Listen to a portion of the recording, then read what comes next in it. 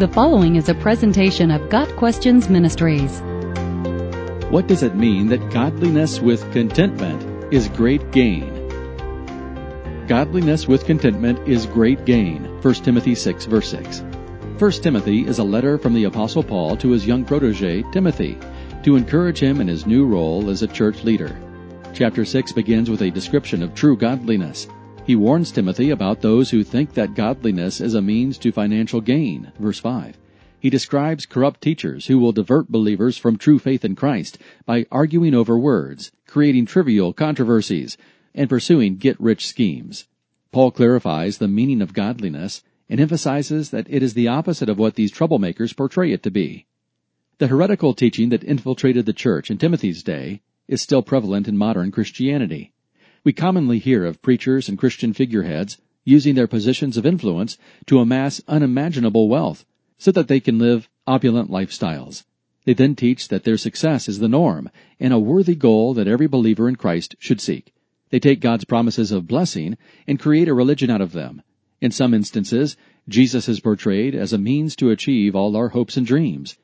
Yet this is the very mindset we are warned against in 1 Timothy 6, verses 9 and 10.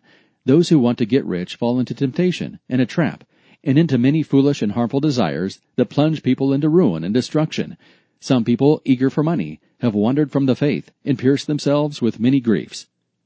Rather than consider amassing wealth as great gain, Paul states that godliness with contentment is great gain. Christ followers should focus their effort on pursuing holiness in conduct, attitude, and thought. They should choose to be content in whatever circumstances God has given them, just as Paul himself had done while in prison. Philippians chapter 4, verses 11 and 12. We are told to flee from all this, eagerness to get rich, and pursue righteousness, godliness, faith, love, endurance, and gentleness. 1 Timothy 6, verse 11.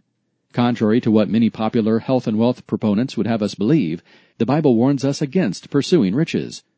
It is impossible to be content when our hearts are set on gaining more. We will not remain godly for long if we are not content with what God has given us. A desire for godliness is quickly eroded by a greedy, covetous spirit. The Bible never says that it is a sin to be rich. There are examples in Scripture of God blessing His servants with tremendous material wealth.